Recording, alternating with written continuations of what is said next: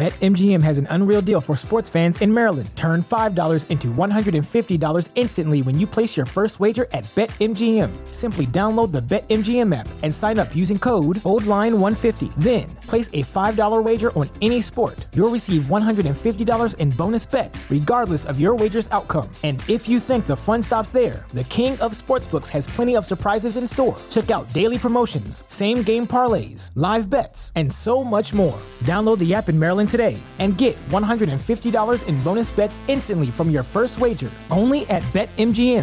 BetMGM and GameSense remind you to play responsibly. See BetMGM.com for terms. 21 plus only. Maryland only. New customer offer. Subject to eligibility requirements. Rewards are non-withdrawable bonus bets that expire in 7 days. From issuance, please play responsibly. For help, visit mdgamblinghelp.org or call 1-800-GAMBLER in partnership with MGM National Harbor. Promotional not available in Washington, D.C. This podcast is a member of the Voices of Wrestling Podcasting Network. Visit voicesofwrestling.com to hear the rest of our great podcasts, as well as show reviews, columns, opinions, and updates across the world of wrestling.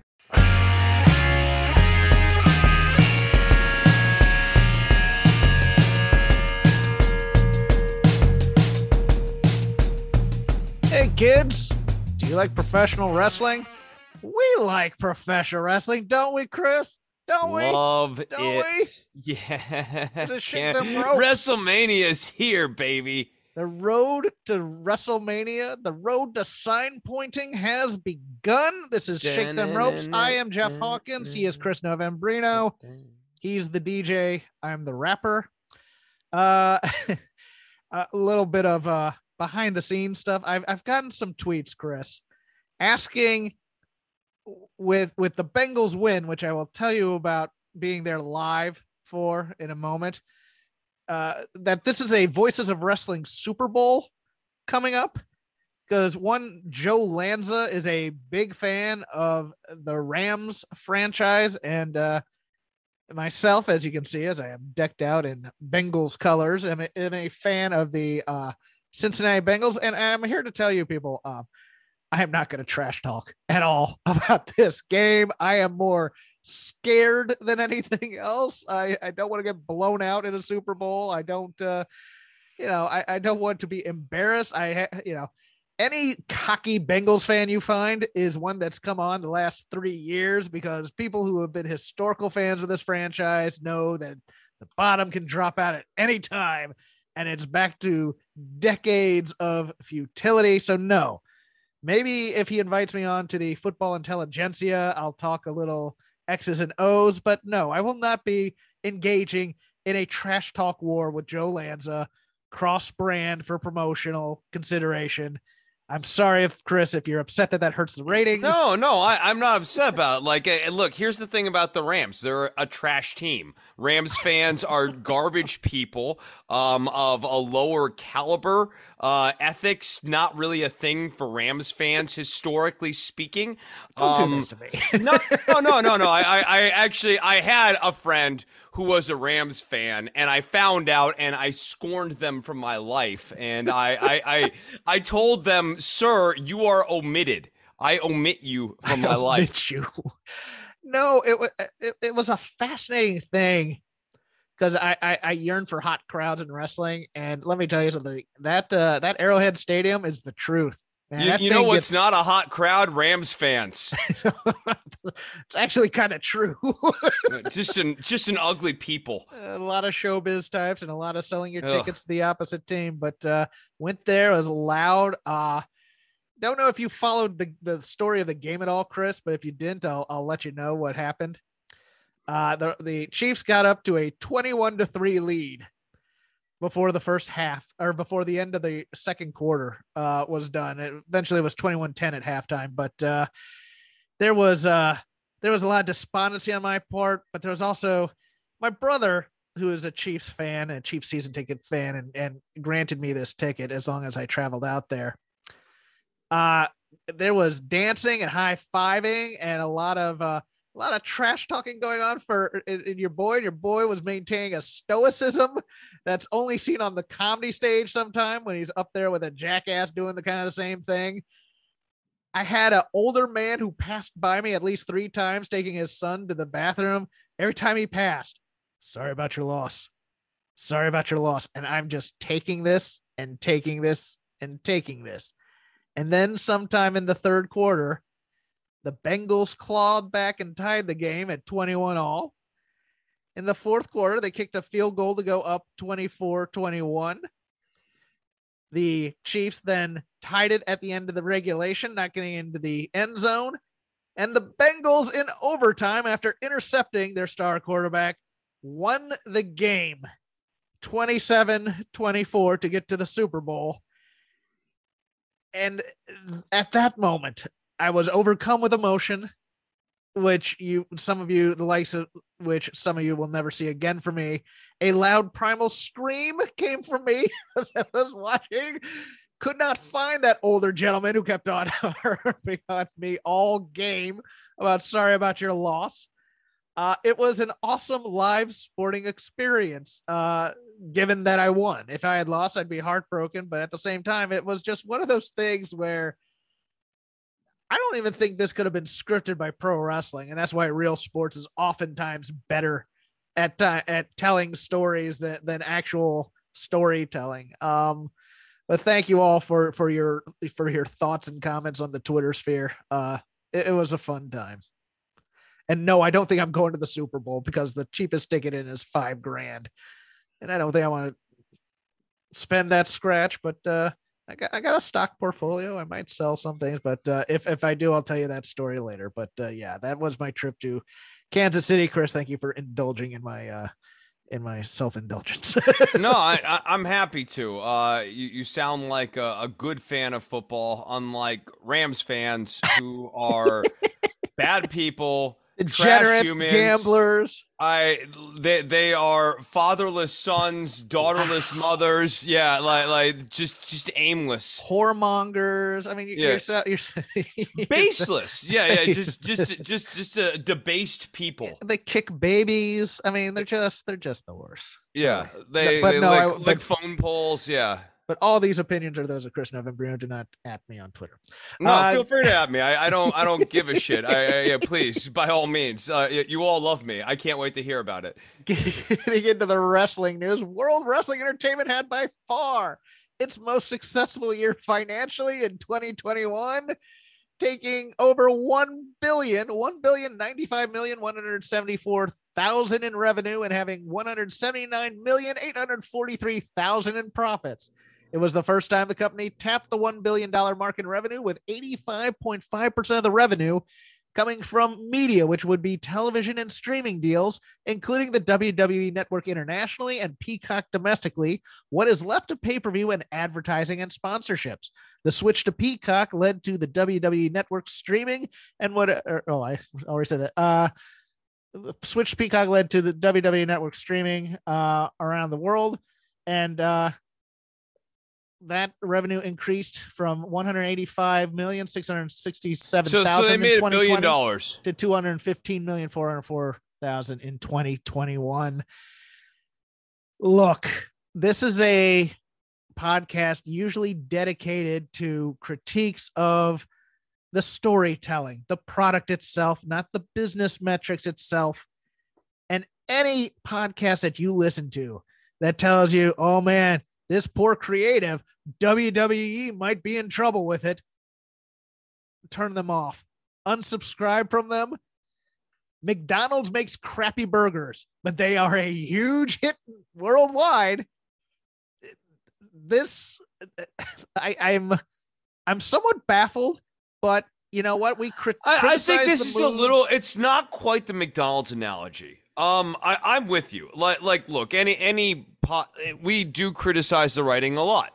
Because this is a show that's focused on what is good and what's bad. What is successful and what is not successful is more nebulous. It's more WrestleNomics. Yeah, it's more WrestleNomics. And specifically what is profitable and what is not profitable.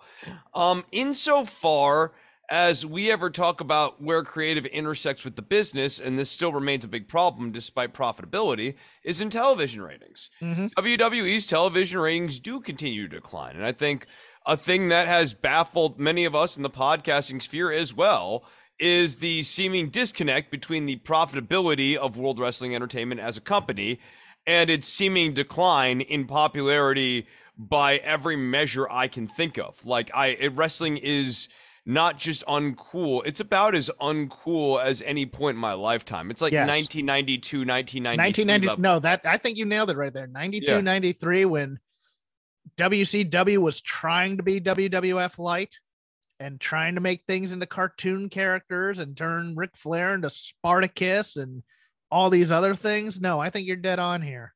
And so like I look, give podcasters not Maybe even 1991.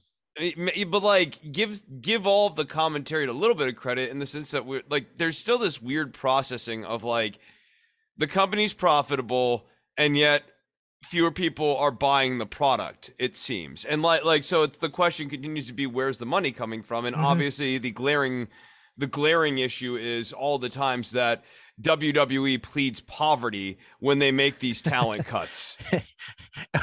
Yeah. Hey, budget cuts, kid. Gotta tighten the wallet. Yeah, and on the flip side, I'll work in some of the creative thing. Fightful Select, our friend Sean Ross Sapp, also Bengals fan. One longtime talent said that nothing matters outside of 4 people, quote unquote, maybe, as the vibe that they get. Over a half dozen main roster talent pointed to issues with continuity and nobody else being designed to do anything. Several talent have felt like they're without a voice and are reduced to making pleas on social media. Another talent said in the time they've been there, they've never felt, quote unquote, less heard. And their attempts to speak with Vince McMahon go ignored, met with haste, or sometimes seemingly spitefully go the other way based on their recommendations. We've also heard of several contradictory decisions over the course of a number of months that have reversed course to something the talent had already pitched and had denied prior. One wrestler stated, quote, if you see a complaint with merit and in good faith about something that lacks sense, logic, or continuity, I almost guarantee we have complained too. It just never changes anything. Now, the part that I took from this, one long-time talent, that means that they have re-upped at some point for the next 3 years, or the next 3-year deal over and over and over again, and they were expecting something different. Now, my cynicism is always in full overdrive, Chris. You know what I say. I say they sweet talk you into signing the contract, and then they tell you to F off. I don't have a lot of sympathy here, quite frankly, because they don't have to do anything. They are making money hand over fist. Who are you to tell them how to run their business? If you want changes in there, do something about it. Otherwise, yeah, at this point, I'm of the opinion that if you want to have a creative component in your contract, you need to negotiate that item in. And you're a damn fool for thinking that WWE will give you anything. Like, if you want a guaranteed 6-month program, one of the terms you need to negotiate is a guaranteed 6-month program. Yes. That you get authorized, that has a clear start date and a clear end date. If you want long form booking, you need to negotiate it into your contract at this point, because there's just nothing to suggest that WWE cares about doing that, even for its top talent.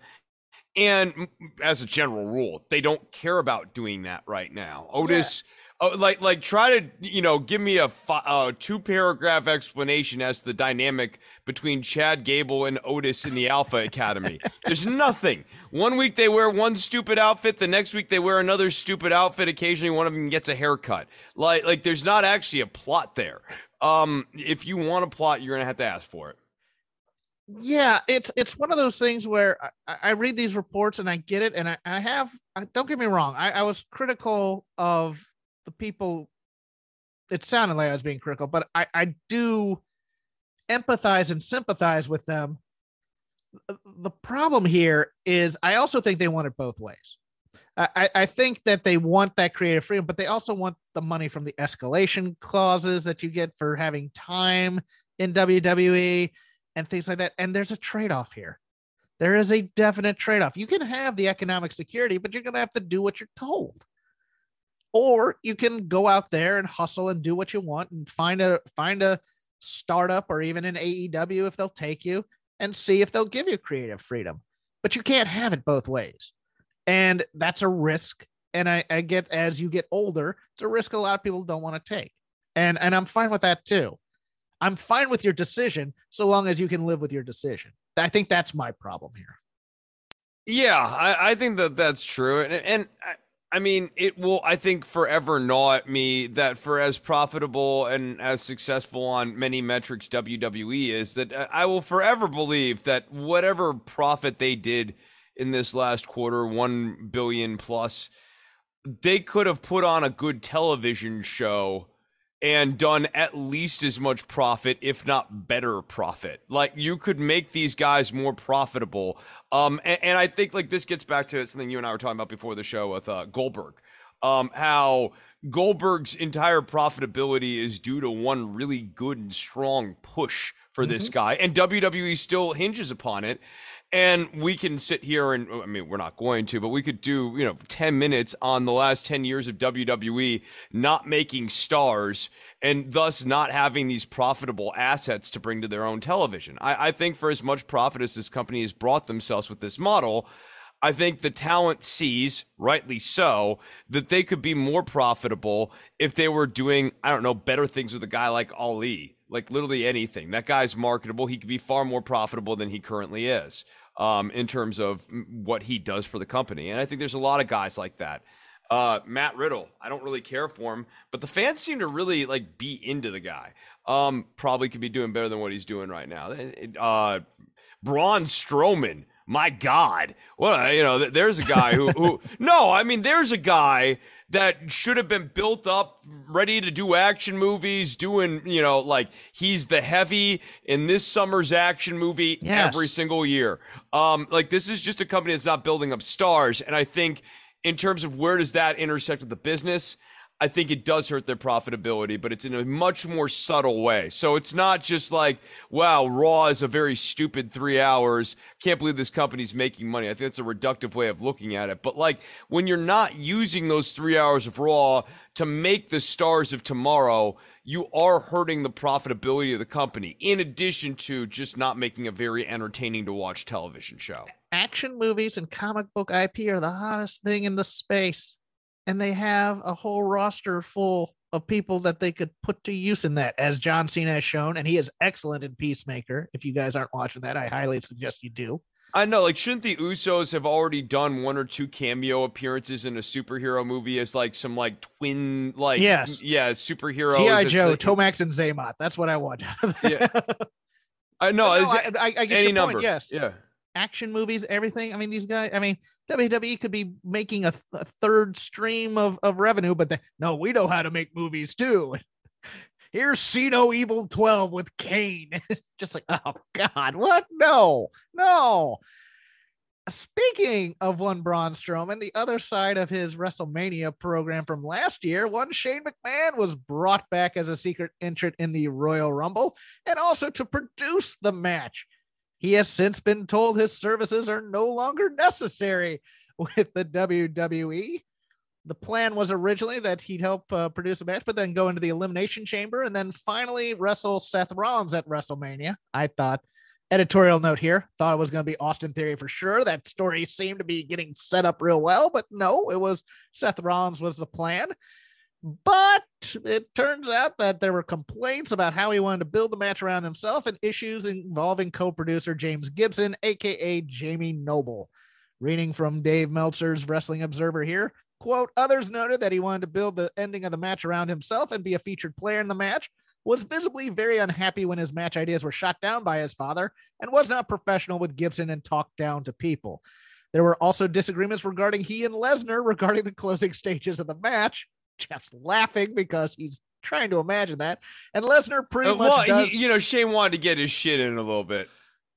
Yes, and Lesnar it's exactly. And Lesnar pretty much does exactly what he wants. But this led to people being told one thing and then another between Shane's ideas, what Lesnar wanted and what Vince wanted.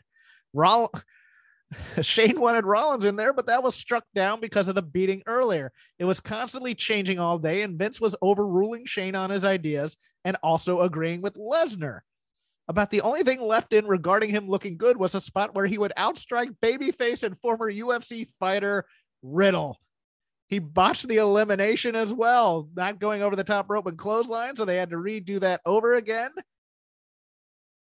look, to me, it sounds like a bad idea to bring him in to produce something that you're already in, because of course you want to be part of the star of that. And especially if they've told you you're going to be in the Elimination Chamber and a part of WrestleMania. Speak to like Shane not knowing where his role is in the ecosystem. Like Shane still thinks he's a star.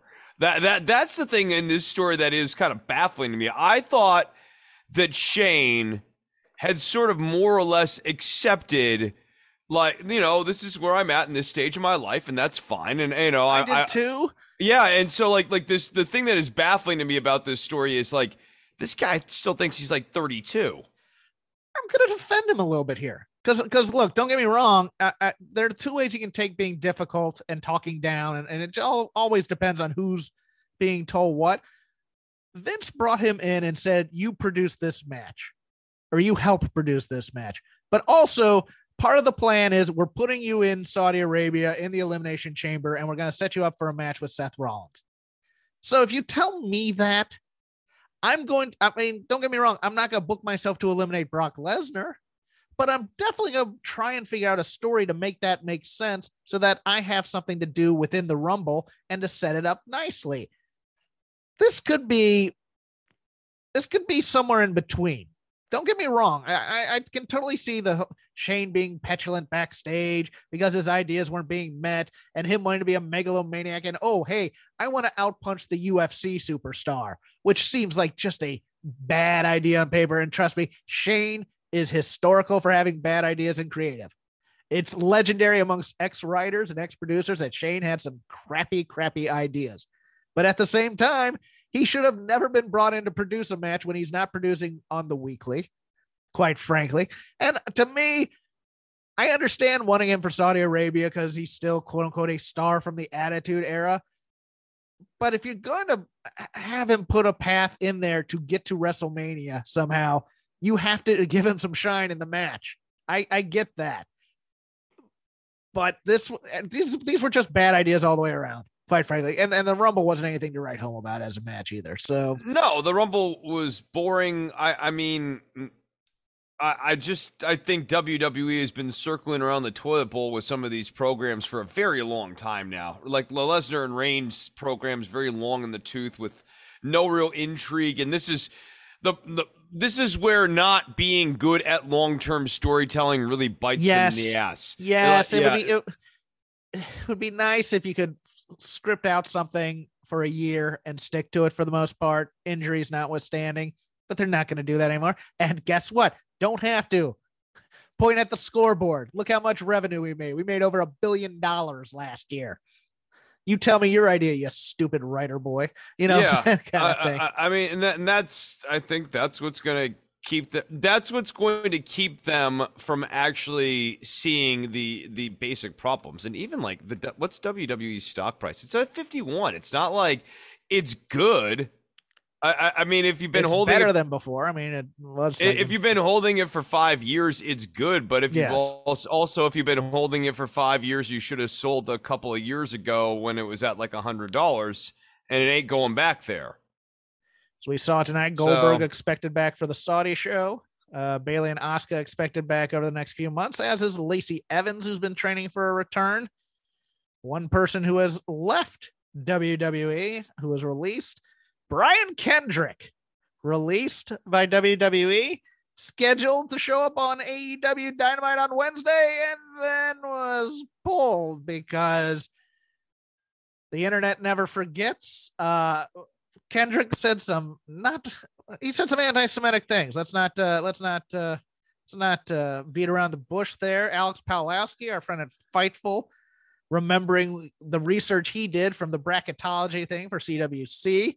Still being very disappointed. David Bixenspan helping to broadcast it out to a much wider audience. But yes, Holocaust denialism, things about the state of Israel and earthquakes, reptilians, ran the gamut of just absolutely horrid comments. And Tony Khan pulled him from television. Kendrick, not to condone, but just to mention, very contrite in an apology, admit he said some terrible things. Some vile things, and left it at that. we'll see what happens from here. He hasn't been reformed yet in my eyes. I don't think he can be necessarily. I mean, he might be, but he worked for a number of years after saying this stuff in 2013.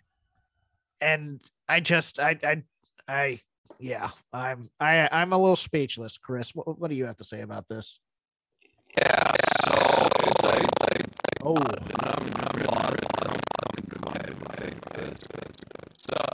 You sound like you're drowning in water here, kid.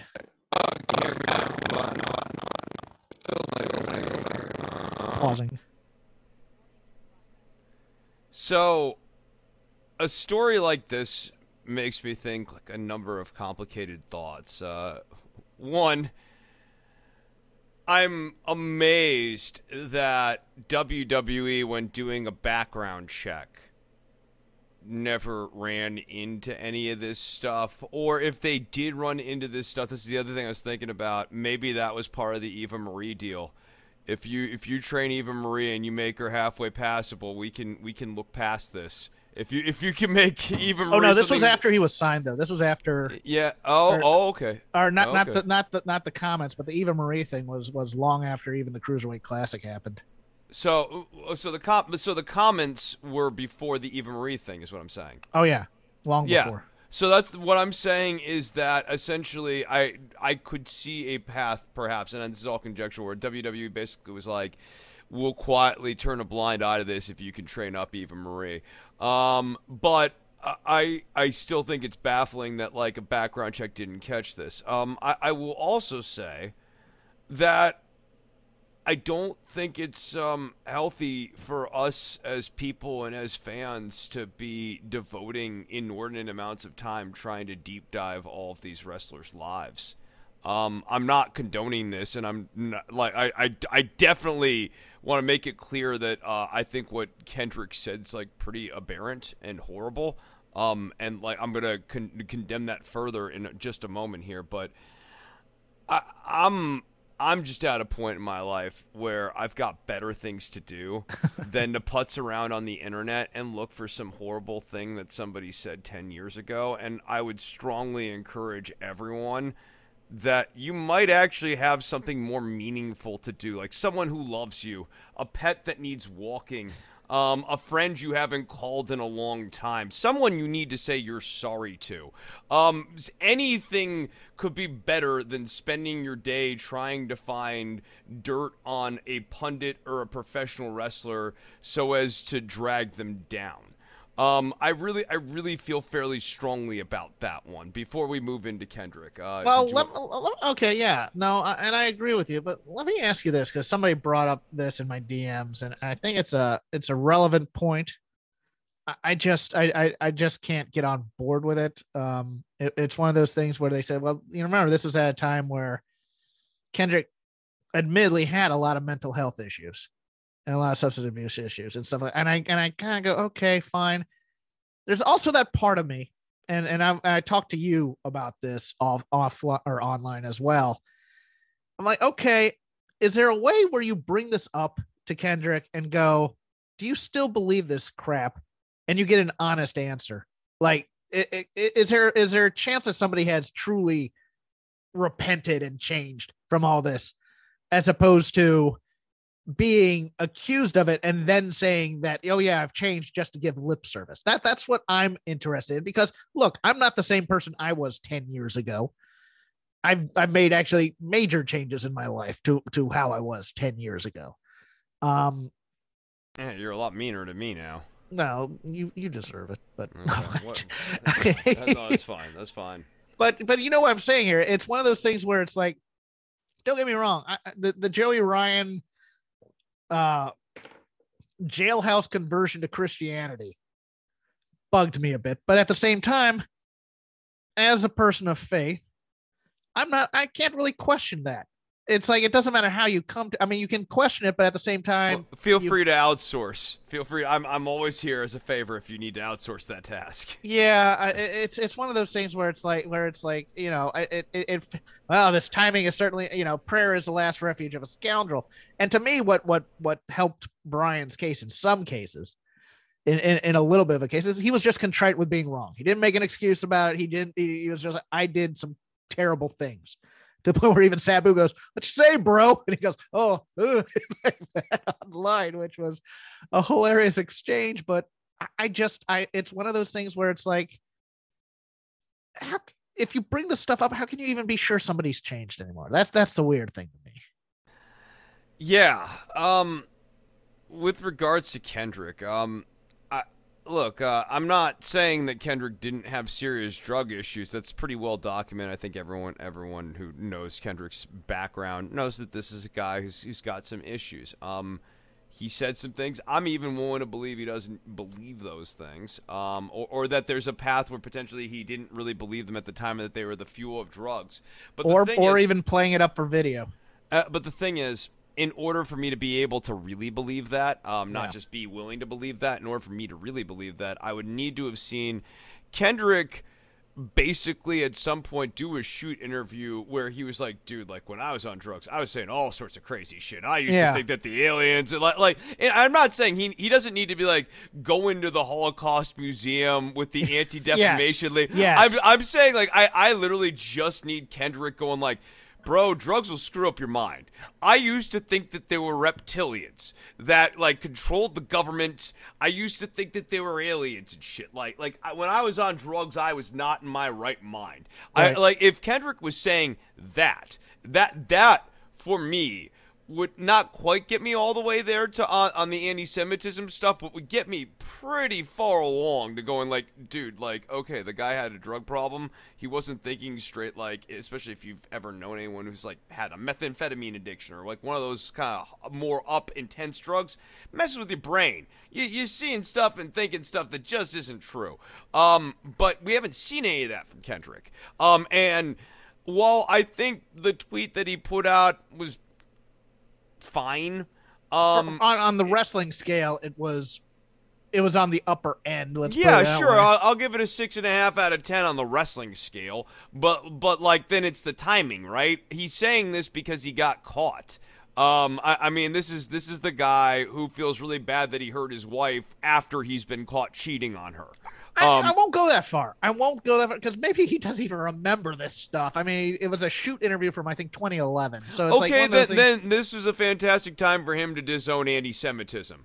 Okay. Yeah, like if he doesn't even remember it, like I mean, especially given the climate, we've had an anti-Semitic church attack here in the last month or so. Like this is in the news. It is something that people are legitimately concerned about. And beyond all of that, like, this is not what Kendrick said. You have like Whoopi Goldberg's comment from like a week ago, and then you have Kendrick's comments that are like way worse. Yes. Yeah. Like, you know, it's he has a lot of work to do here in order for me to believe that he changed. And I'm with you. I don't know that there's actually a path where I'll believe fully that he doesn't believe that the Jew Illuminati is secretly controlling things. He would need to do a lot of work. Continuing with the news, Dean Mutati, 35, best known as Mojo Rawley, noted that he nearly died from COVID in 2020. He said his issues got so bad that he is still not 100% nearly 2 years later, but has recovered enough to say that he will be returning to professional wrestling. I think that's good news. I always liked Mojo. I thought he was athletically gifted and very smart. I'd like to see what he does on the indies. Hopefully COVID has not permanently damaged him. That's my fear here. And it would probably be before we even knew what COVID was, or, you know, had any ability to get a vaccine. So it was 2020. So yeah. Also on the COVID list, Bobby Horn, who used to wrestle as Mo of Men on a Mission, is in intensive care due to COVID-19 complications. He had a kidney transplant. I think he's just immunocompromised from all that. I don't know his vaccination status or not, but say a little prayer for old Mo from Men on a Mission. Yeah, I mean, like, look, Mojo Rawley to me it is a cautionary tale as to why it pays to be risk, and I'm not saying he wasn't. I want to be really clear on this. Like, it's why it pays to be risk averse when it comes to something like COVID-19. especially at the start of the pandemic, there were a lot of unknowns about this, one of which ended up being long COVID. That, for the people who thought that this was just the flu, you get the flu for a few weeks, and then you're over it. Unlike the longer end, maybe it goes upwards of a month on the longer end. Long COVID, as we're seeing, is really doing a number on like fully healthy people. Like Mojo Rawley, of all the people to think long COVID doing a number on, Mojo Rawley. It's actually kind of like that's what he's so high energy in a profession that's high energy. I still think about that NXT entrance. Oh, I was exhausted watching that guy go to the ring. That's like Ultimate Warrior. Yeah. No, it was like more than the Ultimate Warrior. Like those first initial I don't stay hype, I don't get hype, I stay hype entrances. They're out of this world in terms of energy. It's crazy to think that this guy would have been at a point where he was low energy in any way. And it's just a real testimony to how this thing can really fell a strong person. Mojo Rawley's a strong dude. In sad news, Mauro Ranallo, former NXT announcer and Strikeforce and boxing announcer for Showtime, has signed to host a reality show on CBS called Beyond the Edge. The show debuts on March 16th in the Wednesday time slot from 9 to 10 p.m. time slot.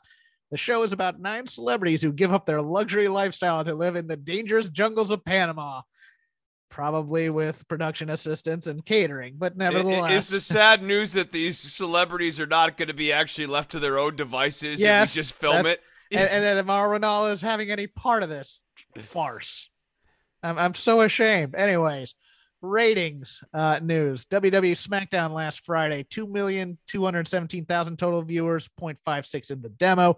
Rampage, 601,000 total viewers, 0.25 in the demo. Raw, 1.87 million and 0.47. It had opened with 2.1 million, but only did 1.6 for the promise of Ronda Rousey coming out to announce their WrestleMania opponent. NXT, 619,000, only 170,000 in the demo. Dynamite, 954,000, 0.35 in the demo, the lowest total in 18 to 49 viewership since December 15th. What stands out to you? Anything? AEW being low was surprising to me, especially for MJF Punk. Yes, and we'll get into MJF Punk here. I guess the other big one is Ronda Rousey not being a driver. Having negative ratings with Ronda Rousey, as in like ratings attrition, is a bad sign. Because like we have seen when someone's actually legitimately a celebrity like CM Punk, that actually can move the needle. And with Ronda, it's really interesting how her star has fallen over the last 4 We've seen years. the stance. We've seen Ronda already. The newness is gone. I'm gonna be honest. Once Ronda lost, and when she lost 3 in a row and then left the UFC, she wasn't as hot of a star as she could have been had she just left the UFC undefeated. And that was a problem. But yeah, I mean, it's bringing out the celebrity we've already seen kind of thing, as opposed to somebody new. I didn't think it was all that unexpected. And also, we'll get to it in the Lazy River. I just don't think she's a very good professional wrestler either on the acting or the technical side, but that's me. We'll get into that in a little bit. We will open up the Lazy River of wrestling criticism with ice cold Royal Rumble takes. We're going to have a little bit of a chill, a little bit of a polar bear party, jumping into the ice water of the Royal Rumble, which happened last Saturday. Watched most of it on a plane. It was a lousy pay-per-view. I'm going to be honest. I did not enjoy I enjoyed certain aspects of it, but I was really digging Roman Reigns and Seth Rollins. I loved the Shield entrance. I loved the story of the match. I thought it was a very well done match. I thought it was really, really good up until the Charles Robinson holding up the arm and placing it on the rope. And it just, the air on this pay-per-view all went out. The soul of this pay-per-view all went out on that aspect where they tried to sell that as Seth reaching a rope when he was lifting the arm for 3, when it was really Charles Robinson putting his hand on the rope. The other thing I liked Becky and Doudrop, but it was in the death spot. And the crowd couldn't get it over. And to be honest, Becky's questionable heeldom didn't help. Or Jeff Goldblum school of acting on the 2 count, because every time there's a 2 count, it's the grab the chin, grab the head, put both hands in the thing. I'm thinking of something. If I'm doing this for radio, but I'm also on video, so you'd have to watch that to see. But yes, there's some very Jeff Goldblum-esque antics going on with Becky every time there's a kick out. The women's rumble was terrible. It was dreadful. They don't have 30 women who can fill a rumble, and that's a problem. And plus, there were some things that just did not make sense in that damn thing. Sasha being eliminated by Zelina Vega. What? They said, oh, we all know what Summer Rae's going to go after. No, because not all of us live on Twitter, so we all didn't know she was going after Natty because of the Total Divas feud. Oh. They did nothing with Mickie James, and she got unceremoniously dumped by Lita. Her entrance was fantastic. She got a huge pop in St. Louis. Did nothing with it. Most of the legends were legends and just old stories. It's the same people we've seen year after year. Sure, Ronda came out and won it. That was pretty big. They reignited the feud with Charlotte. Okay. Men's Rumble. I mean, like one last thing. Normally the 30 slot is something relevant. And in this case, the 30 slot was Shayna Baszler, and it meant nothing. I liked they tried to tell the story of the alliance between Ronda and Shayna, but they really didn't get there for me. That's true. That's not true. A lot of times they make 29 the climax, and then 30 is kind of anticlimactic. That's true. Yeah, but usually there's like there's usually one last really important person. It's like Ronda at 28 normally it'd be someone in that 29 or 30 slot or whatever. I don't know. The men's rumble was kind of an afterthought because everybody knew as soon as Brock lost to Bobby that Brock was coming into that rumble. I think it was a bunch of guys that nobody believed could win the rumble for the most part. I think that's the other thing is because they've now made this about main eventing WrestleMania. Only main eventers can win this, and I don't think Dominic Mysterio anybody's going to be thinking that he's going to be winning the rumble if he pulls number 30, and I don't even think the main eventer issue is the biggest problem, so long as you actually have 4, 5, 6 guys going into the rumble who you credibly view as a main eventer and who fans might earnestly want to see go on a road to WrestleMania push. Yeah. And the big issue here is like no one cares enough about Shinsuke Nakamura right now to want to see him go on and I like Shinsuke. I like Shinsuke. Love Shinsuke. Yeah, like I like Shinsuke. No one cares about seeing him on a road to WrestleMania push. AJ Styles, indisputably a WrestleMania main eventer. Yes. No, not heated up anywhere near to the point where you'd actually want to see him go on that. Drew McIntyre, no. Meh. Kevin Owens, no. Although it would be a guy I would love to see in a WrestleMania main event program. Yes. Not there right now. And then Big E. I liked that guy. Whatever happened to him? Did they ever do anything with him? You know what? As we transition out, because I don't think we have any strong opinions after this on the rest of this Rumble pay-per-view, because everything was leading to the aftermath on that whole Rumble match is about Bad Bunny, though, basically. Yes. Yeah, outside everything prior to Lesnar's scene was basically Bad Bunny is a great wrestler who can hang with the rest of our goofus roster. Yeah, Bad Bunny's out on tour and stuff, but he can come to the Rumble and beat the hell out of all of our weekly guys. And they wonder why only 4 people maybe matter in the company after grumbling about that. It's because nobody stands up and goes, this is effing ridiculous. Why is he? Well, he's a celebrity. It'll get us hits on Extra or Entertainment Tonight. Yeah. But there's also a downside to that. It also makes you look dumb because you are a trained professional and you are getting beat by this guy who's in storyline just a celebrity off the street. So yeah, I get wanting the celebrity rub, but at the same time, there's a cost to that. Big E, was he? I mean, can we agree he was kind of done dirty? I mean, he is after day one, the way he was unceremoniously pinned there and the way he was treated in this Rumble, I don't see a second belt coming for him.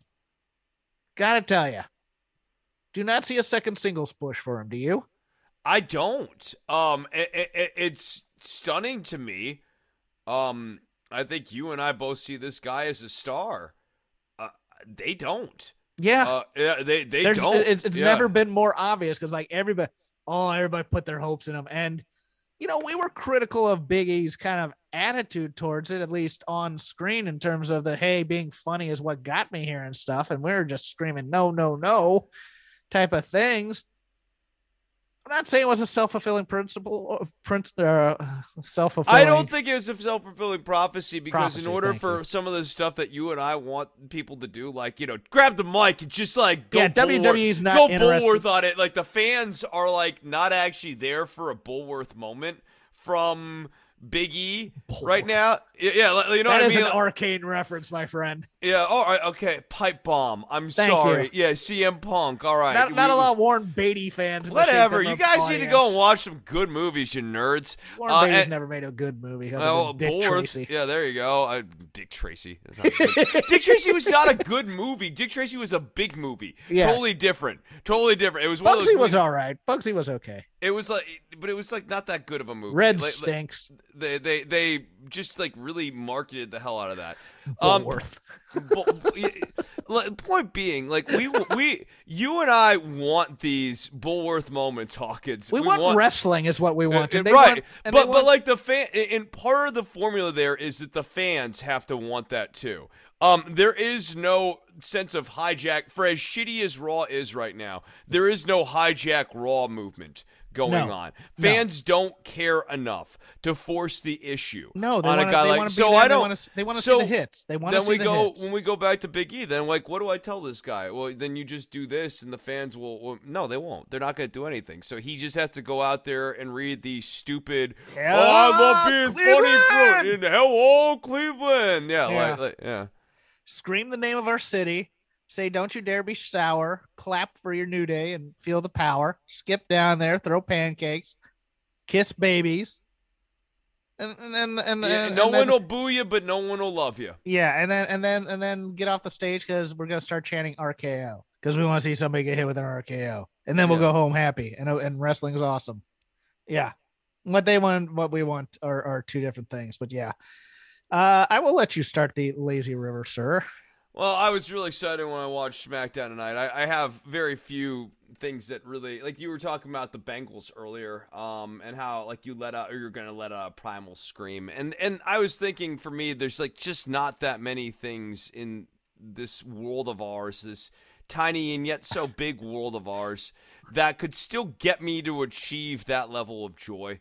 But tonight on SmackDown, one of those few things started to come into the horizon, and Hawkins, there are a few moments in wrestling that I've wanted for a long time. Obviously, the gun match, where there is one gun and the competitors have to fight over it. The winner is the one who uses the gun. Big firearms enthusiast, Chris Novembrino. No, I'm just a big fan of the gun match. I think it's the most pure form of competition.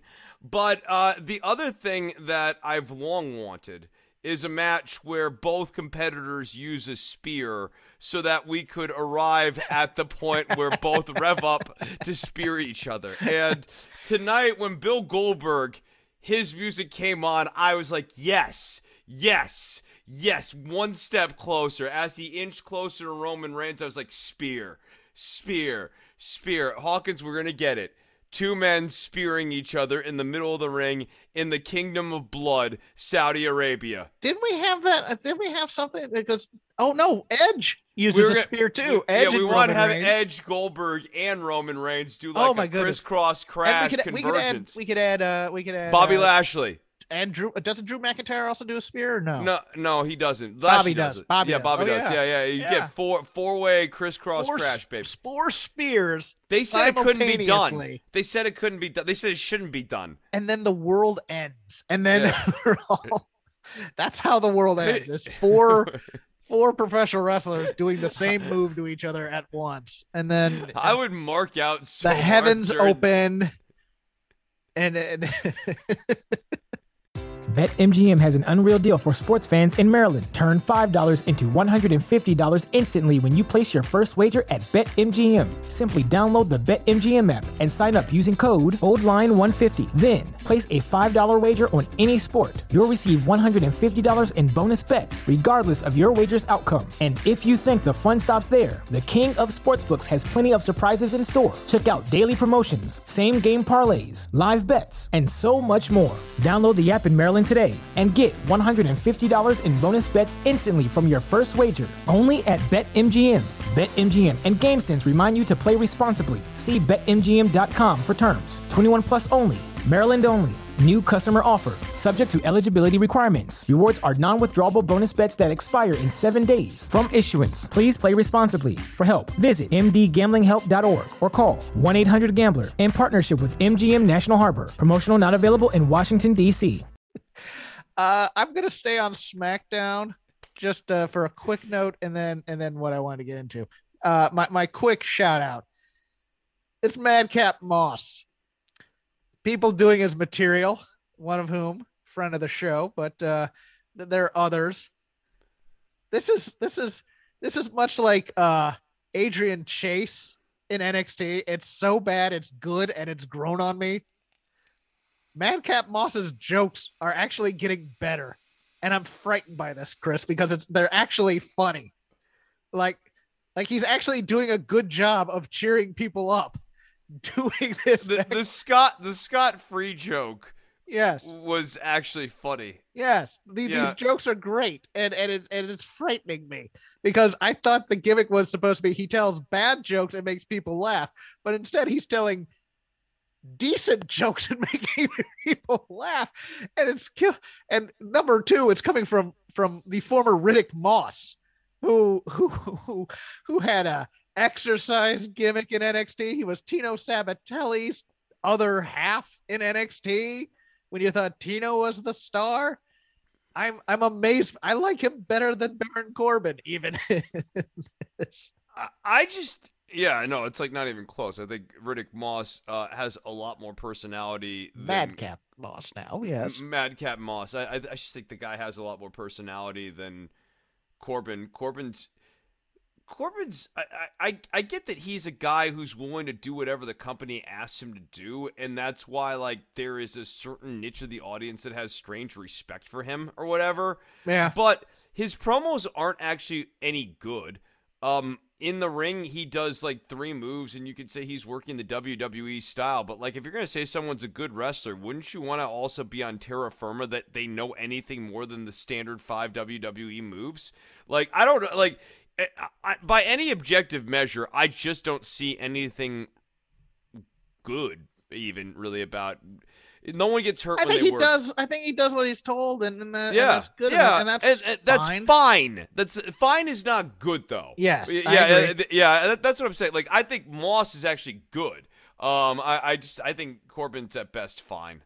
Now to my point that I wanted to bring up, and that is one Ronda Rousey. Ronda's tete-a-tete with Becky was bad. The tete-a-tete with Charlotte, probably worse. Charlotte's the only person who can actually try and baby Ronda, and I don't think that's going to happen.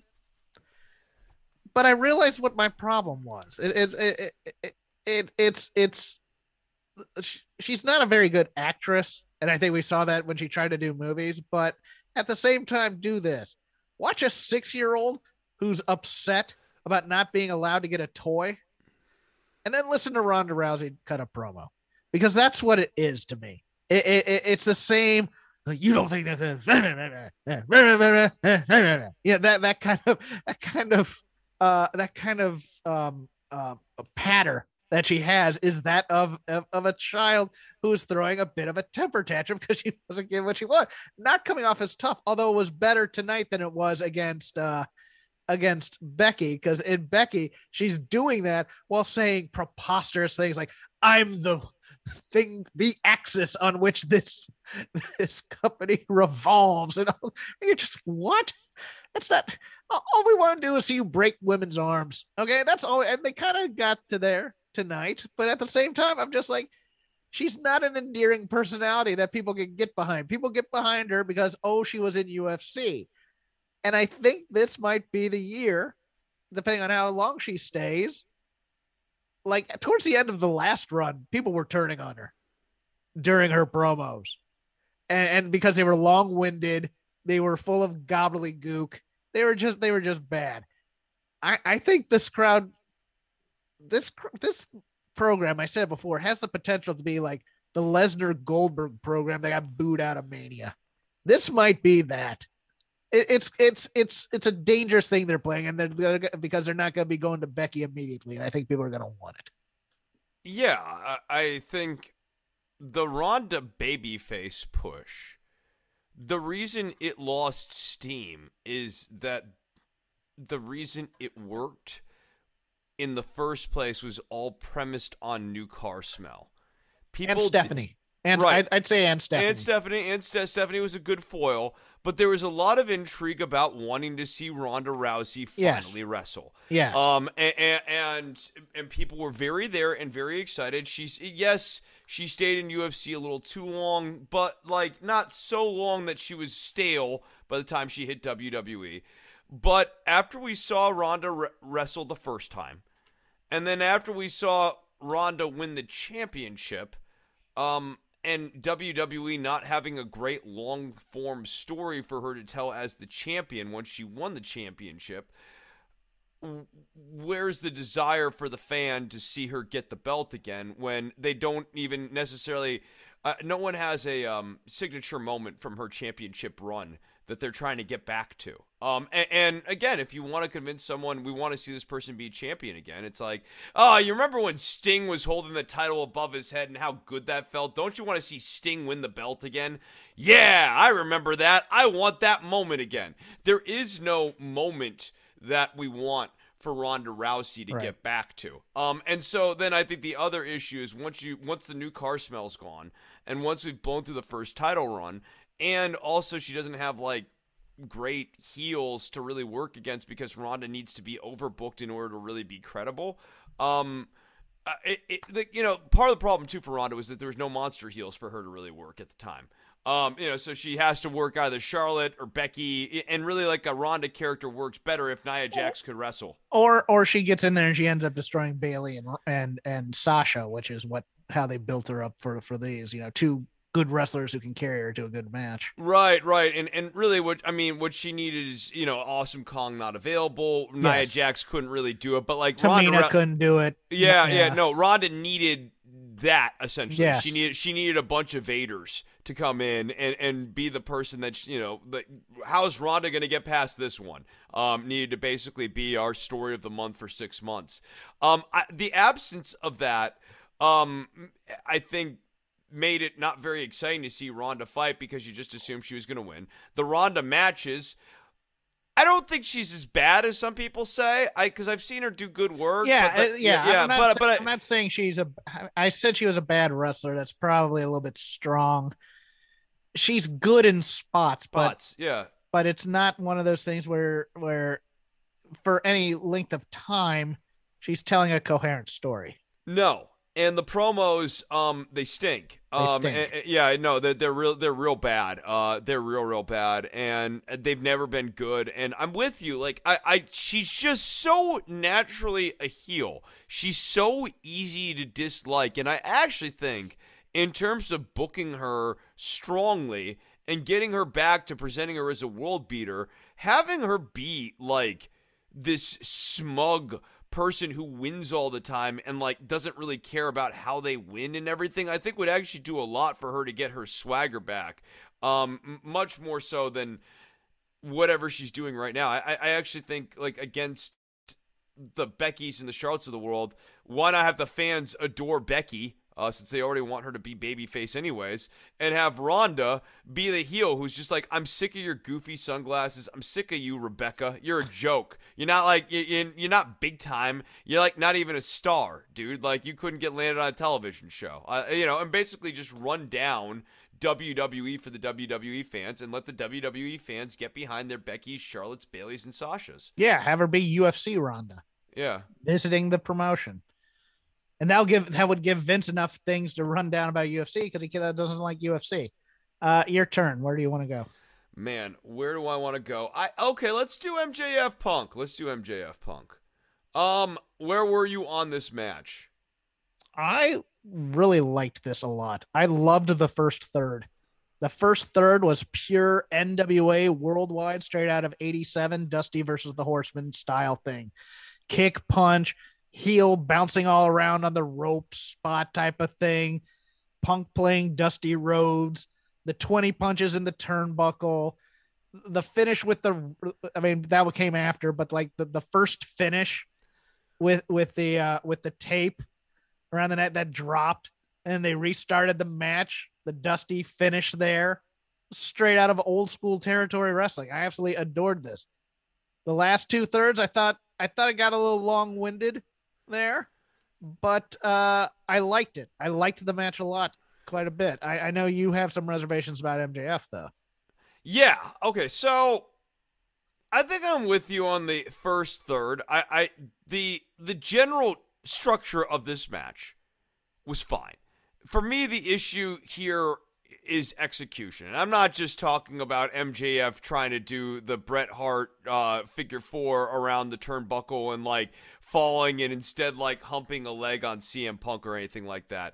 I'm talking about that MJF is kind of a 2 or 3 chord song at best. And for the first third of the match, the 2 or 3 chords that the guy plays, they work. Kick, punch, target a limb, be a jerk. That'll get you through 7 to 10 minutes as a heel, any era. Totally works. Beyond minutes 8 and 9, I need suplexes. I don't need you to be doing dives to the outside. But I do need. They did minimal high spots, and I liked that too. And high spots meant something. But I need the strikes to mean something. Yes. I need the suplexes to mean something. MJF has sort of one, as I was saying, 2 or 3 chords when it comes to doing his heel work. He gets you on the ground, he works a limb, he gets into his rest holds, he goes back to kicky punchy, maybe does a dastardly thing, goes back to his rest holds. Some of this stuff is well within the contours of what we expect out of heel work. I'm not saying a heel shouldn't be doing limb work. Of course they should be. I always talk about this. But in a 38-minute match, which is what this is, I need my heel to be doing a few devastating power moves. I need my heel to be doing some strikes where I'm like, oh shit, damn. Trying to hurt the guy. Yeah, I need to be like, oh man, he really waylaid CM Punk a few times. Yeah. And like, I never felt that. I get that same comic and especially booky- for a match of this caliber where it's based on a hate feud. Yeah. Yeah. That to me was what was missing. It was well structured, well worked. That part fine. The structure's great. I mean, the way that they seeded the Pepsi plunge into the match in a way that was earned and was not just merely fan service, although of course they're doing it as fan service in Chicago and everything. I thought all of that was fine, but yeah, after the Dusty finish, I thought the match went a little bit long in the tooth. And I hated the way that we used Wardlow at the end of this. You didn't like that the past few weeks have been a red herring for the most part? No, because then last week should have been a much harder sell. Okay. And if the past few weeks were a red herring, then if that was going to be a really successful red herring storyline, the crowd should have been frothing last week for Wardlow to save CM Punk, and they were not. The crowd didn't even bite on this, so I didn't think it was a successful thing. The only thing that I thought was smooth was the Wardlow hands off the ring Yes. that part was dope. That was I thought great. That was great. The problem is that no one was really ecstatic that Wardlow was going to turn. And Right. it also didn't necessarily make a lot of sense that Wardlow was going to turn in Chicago. The only way that would have made sense is if Wardlow had left Cleveland and, like, stormed off mad at MJF, livid at him, like, disgusted that he had been embarrassed in his hometown, that all this had happened in front of the people that he loves or whatever. And so that there's this real question when Wardlow comes down. I just, like, I didn't like that. It didn't work. Here's the problem for me, and why I say it didn't work for me. I'm not interested in seeing Wardlow become a face now. Like, Okay. yeah, and that's the issue here. Is I'm not interested in the Wardlow face turn anymore, and he's arguably the most interesting member of Pinnacle. I just with MJF, I get that he is clearly passionate about the business. I get that he is trying. He just doesn't tick enough boxes for me. Okay. Yeah. I'm gonna stay on AEW Dynamite, and two segments that just have me baffled because I don't know if people know that the roles that they're supposed to be playing here. The first was that Chris Jericho promo. Now Jericho at this point has become very WWE Jericho in that every time he comes out, he's trying to make a new T-shirt happen. And he was doing that again with another catchphrase, trying to get that to go. But also he's cutting this promo that's almost heel-like when he's been in the right this entire time in terms of what he did for Proud and Powerful. And it's not making any sense. And it just, you're watching this and going, all right, is he supposed to be the babyface or the heel here? You don't know why he's acting this way. When he did save Proud and Powerful with the Judas effect from the outside for the pin, it just, these things aren't clicking. They're not connecting well as a story. Well, yeah, that's like stupid, right? Like, shouldn't Proud and Powerful have seen the replay by now and seen that, like, the reason they won the match is because Jericho hit the Judas? Like that's stupid. The whole time only passes when you're at television. Drives me insane. It's like, you had a week to patch this stuff up. Show them the tape, you dope, and then come back to work the next week and everything's cool for the most part. It's not, but no, time only happens when the TV cameras are on. So in this world, it's one big continuity thing where it's just ridiculous. The other one, and that's not even consistent with other continuity because it's like the Young Bucks and Adam Cole and Red Dragon. They were able to see the replay of their match a few weeks ago. Yes. Yeah. It's only certain people have access to video for some reason.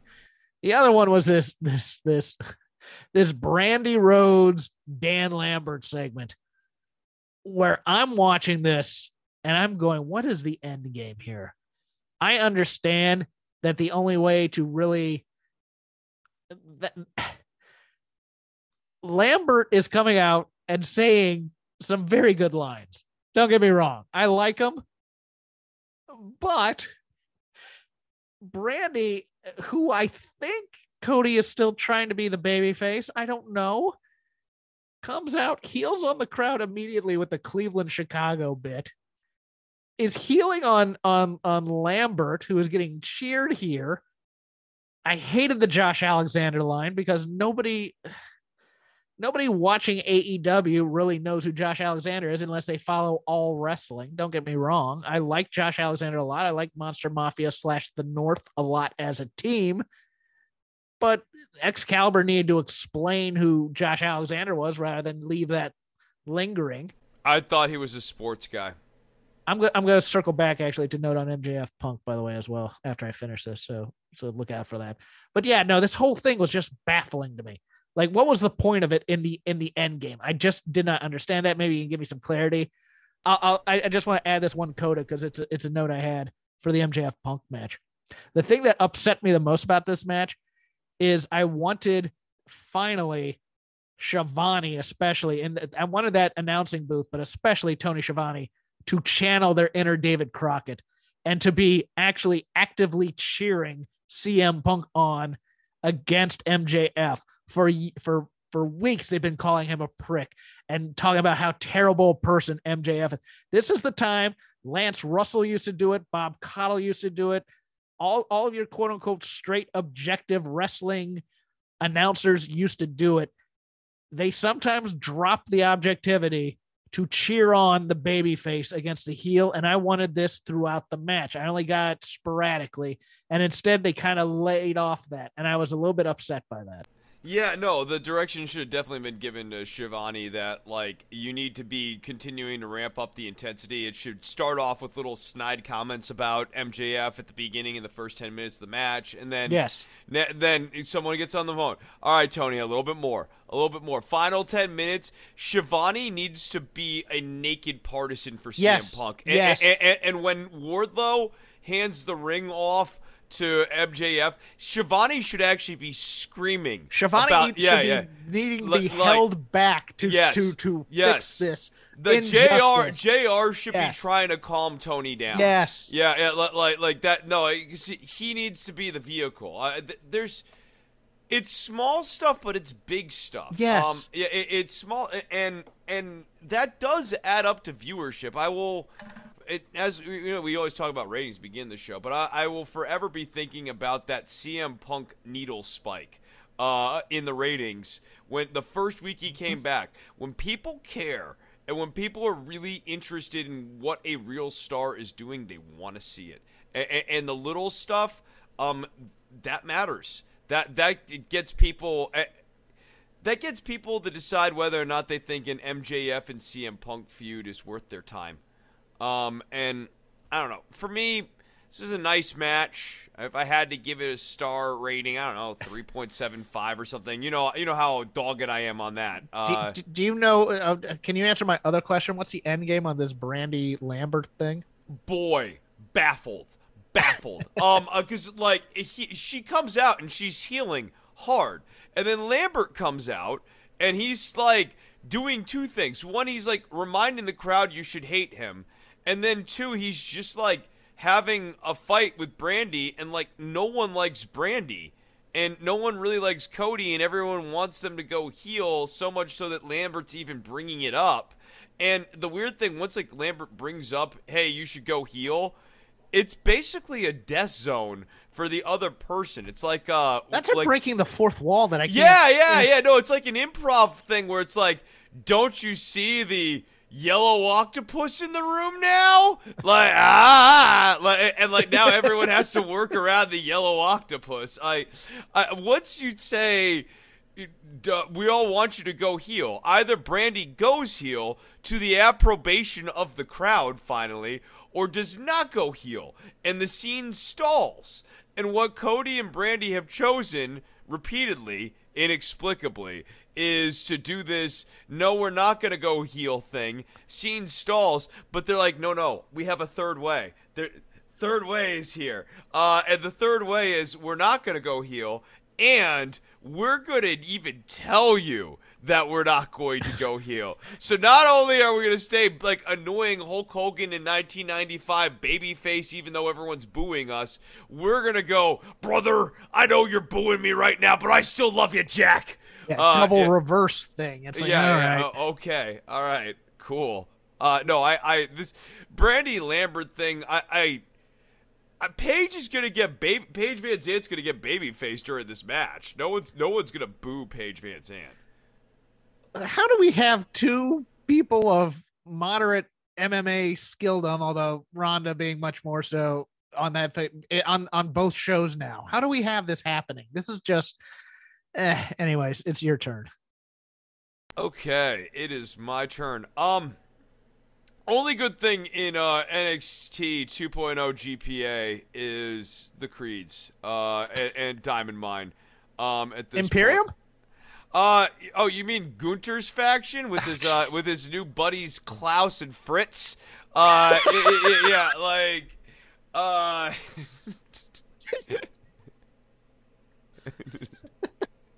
Now I want that.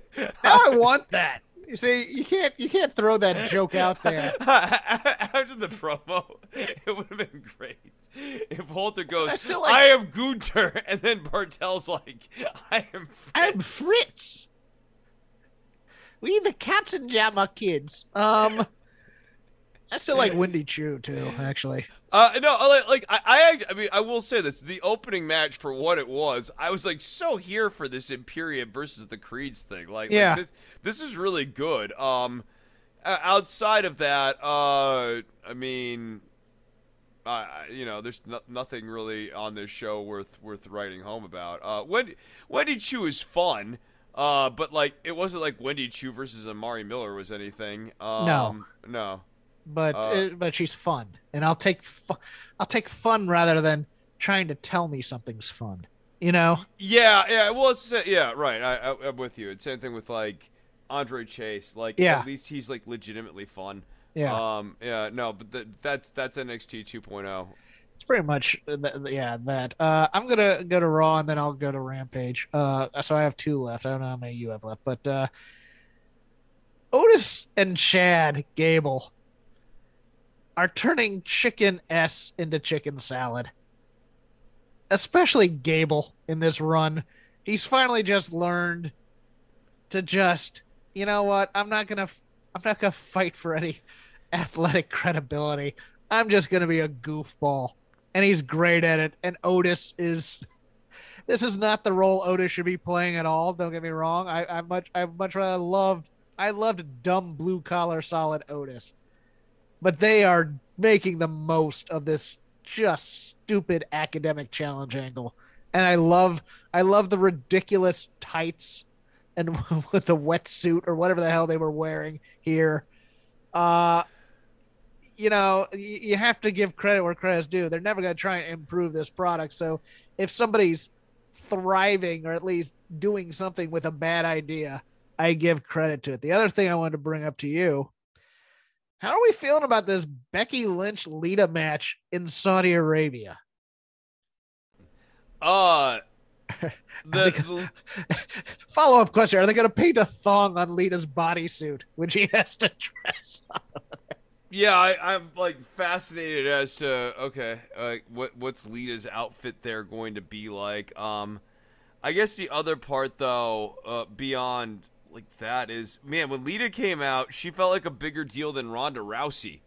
Like Lita's return, I would never have blocked it to happen at the same time as Ronda Rousey's return. But having those two stacked up against each other, it felt like Lita was the bigger deal. I thought that was a real big mistake in the way that they did that. Yeah, it's one of those things where I understand for the Saudi Arabia shows, we want to bring legends there because they were asking for legends before. You recall the first show for Crown Jewel, they wanted Yokozuna and the Ultimate Warrior, both who had passed away many, many years ago. Lita's part of that Attitude Era thing. I guess the money was too good to pass up. I'm not going to judge her for that necessarily. I know some other people have online. It's a hell of a payday to go to Saudi Arabia for that for one night's worth of work and first class flight. Have you been clamoring for a Lita match? No. And the issue's never the first class flight there. It's the return flight that seems to be the issue. Yes. Yeah, I don't know. But it's also one of those things where it's like the women's legends are the same legends they always bring back. They're not bringing anything new. Does Lita still have? I mean, look, I wasn't the biggest Lita fan when she was at her peak because I knew she did great stunts, but she wasn't... Yeah, she wasn't a good promo. I never thought that she actually did great stories or anything. She was just always good. She was popular. And she was a super good worker. I mean, good worker, understood how to do the spots part of it, but there were other key character elements to her that were kind of missing for me. See, you liked her work more than I did. That's probably the issue I'm having right now, because I thought it was like she had her 5 moves, and then that was about it for me personally. But yeah, I think that dynamic's gonna be interesting. The build here. We'll see what they do with it. I mean, I find Becky to be an atrocious heel. I do. She's too likable. If you watch, she's too likable. stuff, She doesn't know how to not be goofy in terms of being a heel. She doesn't. That's the other thing. She never knows how to not be goofy. And the best, like when heels, she was the man, she was goofy. When she's big time Bex, she's kind of goofy. And she's naturally goofy. In this company have been people like Ivory, have been people like Victoria. Yeah. People who have there's no humor to their stock. I mean, there might be 1 week or another, whatever, but their stock character is a humorless, cold, no nonsense, thing, and that. I mean, we can say that that's a trope or whatever. Maybe we need a more modern version of the heel. I grant all of that. I'm open to that discourse. In WWE's universe, though, they need heels that are of that cloth. And whenever you need a serious heel rather than whenever you get to goof heel, especially in the women's division, it never works. Yeah, she's coming off to me like female Miz in this aspect. But yeah, no, I get that feeling. Yeah, and I don't want you to read about Raw. Please don't read about Raw. No, dude. I was reading about Raw here. I was like, Jesus, I can't even make good jokes on this one. It's. I mean, the only thing I will say is that Veer has been coming for so long that I think he needs to go and see a doctor. Yes. It's supposed to stop after about Peter 4 hours. Yes, Peter North thinks that he's been coming for a long time. That was fine. Yeah, bring a towel because Veer's coming again. All the jokes. He's come so much, he's now gone. I mean, that's has he passed the Glacier threshold yet? Though, is my one he's question. Past Emelina and Glacier at this point. Nice. As people who were coming for a long time and then stopped coming for some reason. I need to stop using that terminology. What's next for you if you have anything? Oh man, what's next for me? I guess we can go to Rampage because that's the only thing that we really. Yeah, that was what I was going to end with. I have 2 notes for that, but please go with yours. Okay. I thought that bringing attention to Mercedes Martinez losing via disqualification was a very weird thing. It was weird that commentary chose to hang on that note. Oh my God, there's never disqualifications in AEW. I don't know that that's a good thing. They were saying that as a value positive thing, but I think especially for those of us who just watched the MJF CM Punk match, that's maybe the last match that's in your mind, in your head, that probably should have ended in a disqualification. MJF should have been disqualified. So it was weird for them to. I mean, it's a small continuity error, but it's one that stuck out to me. I will say this, because I was going to talk about the Mercedes thing too. I love the multifaceted aspect of that backstage promo afterwards with Tony. I watched that and I went, this is a fantastic story. She knocks Thunder Rosa out with the pipe. We thought when she appeared during the TBS tournament that it was Jade who hired her or Mark Sterling, but it turns out that it was Britt Baker who hired Mercedes Martinez because she doesn't trust the 2 heavies who are in her employ already to get the job done already, which is sowing doubt between them. But specifically it's Hater. Hater. That Baker's and Rebel is still I love Britt. Flunky. Yeah, still a flunky. But it's Hater who the rift is now being. But now you have a plethora of stories if you want them amongst the bad guys, so to speak, while Thunder Rosa can be Clint Eastwood. And if you wanted to. But you have Jade maybe not trusting Mercedes. You have Mercedes and Hater. You have Mercedes and DMD. You have Mercedes and Rebel. You have Jade and DMD. Because of what Mark Sterling did in terms of the check and stuff like that. I think this is the kind of storytelling I want for heels sometimes. And I kind of dig this quite a bit. I mean, I think what might happen is Hater ends up signing with Rosa in order to take on the others, which is fine. You have that as an option. You also have the option that eventually all the other baddies just turn on Mercedes here, and that they have, I mean, not a coexist angle, but at least okay, Mercedes is going to help get revenge on the people who punked her, but she doesn't like Rosa still. I mean, you have lots of ways you can go with this, and they all interest me, quite frankly, because I really like Mercedes Martinez a lot, and a lot of the other players here. Yeah, I mean, look, all the major players I think very highly of. Thunder Rosa, Britt Baker, Mercedes Martinez, and I think that you have enough strong players here to support Jamie Hayter, who maybe needs a little bit of work, but I think can be carried to a good match. Jade Cargill now making jokes about how green she is in the ring. Oh, Yeah, like no, but like Jade, you're like actually stinky. Like you're stinky bad. I mean, you look like $1 million, but like your wrestling skills, I wouldn't pay $1.50 for them. my other note was just I loved the end of that Lethal Starks match. That was smooth. Boy, wasn't it? Man, I had that note too. Jay Lethal, especially considering it's like a Rampage match and everything, like absolutely over delivered for the slot, and that like finish. Him and Starks, just really great chemistry, really nice match, just really enjoyable. That and I know I'm down on NXT 2.0 GPA, but like the Creed and Imperium match, this is a classic for what it was award, but for what it was, that was exactly what it needed to be. Same thing with this Rampage match. This is not going to change your life. It's not meant to be like a Meltzer scale 5-star match or anything like that. Good. Nice finish. Jay Lethal did a real nice job here. Dante Martin's spot was good. Yep. I liked the jumping to the outside and there's no water in the pool spot. I thought that was a great spot. That was really just good. Stands and stares at him. That was so great. Yeah, so good. Yeah. I'll end with one other thing. I did watch some classic wrestling this week from my youth, and it just did not hold up. I watched the 1988 Bunkhouse Stampede finals. I'm going to talk to Joel Pearl on it, about it over on Fightful Overbooked.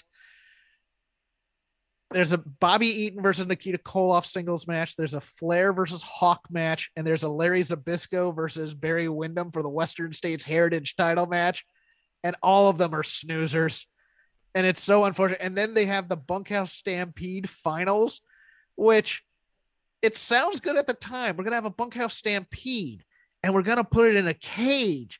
And the way to get them out, get people out of the match is to throw them through the door or over the top of the cage. And you're like, if you're 15, that sounds like a great idea. You watch it in practice, it's like, this has no logic to it whatsoever. It was terrible. It was the show that they put on.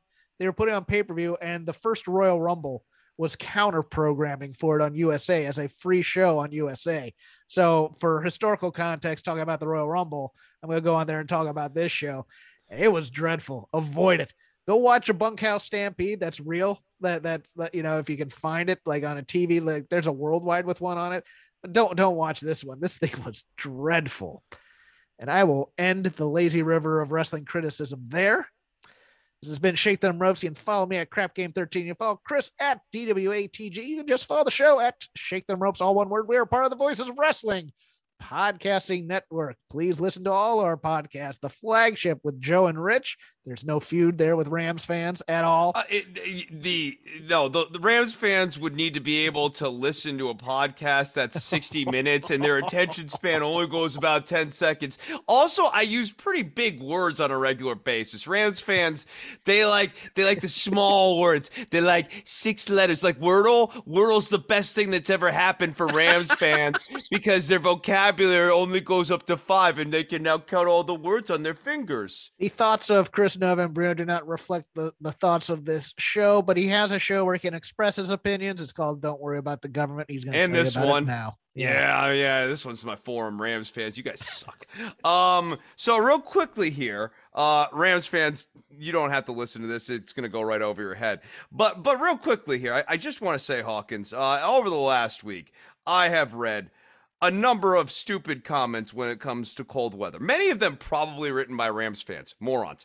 But I just want to say this to all of you. If you don't live in Texas and you want to make your little stinky dink jokes about, 2 inches of snow in Texas shuts down the whole day. Yeah, no, I get it. A lot of my fellow state people don't know how to drive, or they're idiots and they think their truck, because they saw like a Montero commercial back in '92, is like gonna handle the cold weather and that like a rock. Yeah, they put on a Bob Seger mixtape and they think that they can drive in the ice. No, I get that that's a problem. They're dopes, but you also have to remember, you Rams fan acting people, that the infrastructure in the state is not weatherized for the cold weather. So the pipes, the electrical like cables and stuff, lots of different things can fail. So don't be a jerk. Don't be like a stupid fan of the Rams are in Los Angeles, right? Do Rams fans even know? They just go down to a warehouse and they think they're watching a football game every Sunday. It's great. It's a wonderful thing for a Rams fan. Anyways, point being, don't make light of people who have been going through these freezes. When they happen out here in Texas, we do legitimately get scared. As for Don't Worry About the Government, you can find that at don'tworry.tv, at patreon.com/DWATG, on iTunes, Stitcher, and Spotify. I also did an appearance on Matt Lewis's show, Matt Lewis in the News. I taped that like literally earlier today. I think that will be out Monday or something. I'm talking about Ukraine and foreign policy risks. The new Don't Worry About the Government's on Ukraine too. May have one more pass on it, and then I'll move on to some new topic here next week. Ukraine, I crane. We crane. That was actually the name of the episode, Hawkins. Oh, was it? Yeah, we all crane. Damn it. See you next week.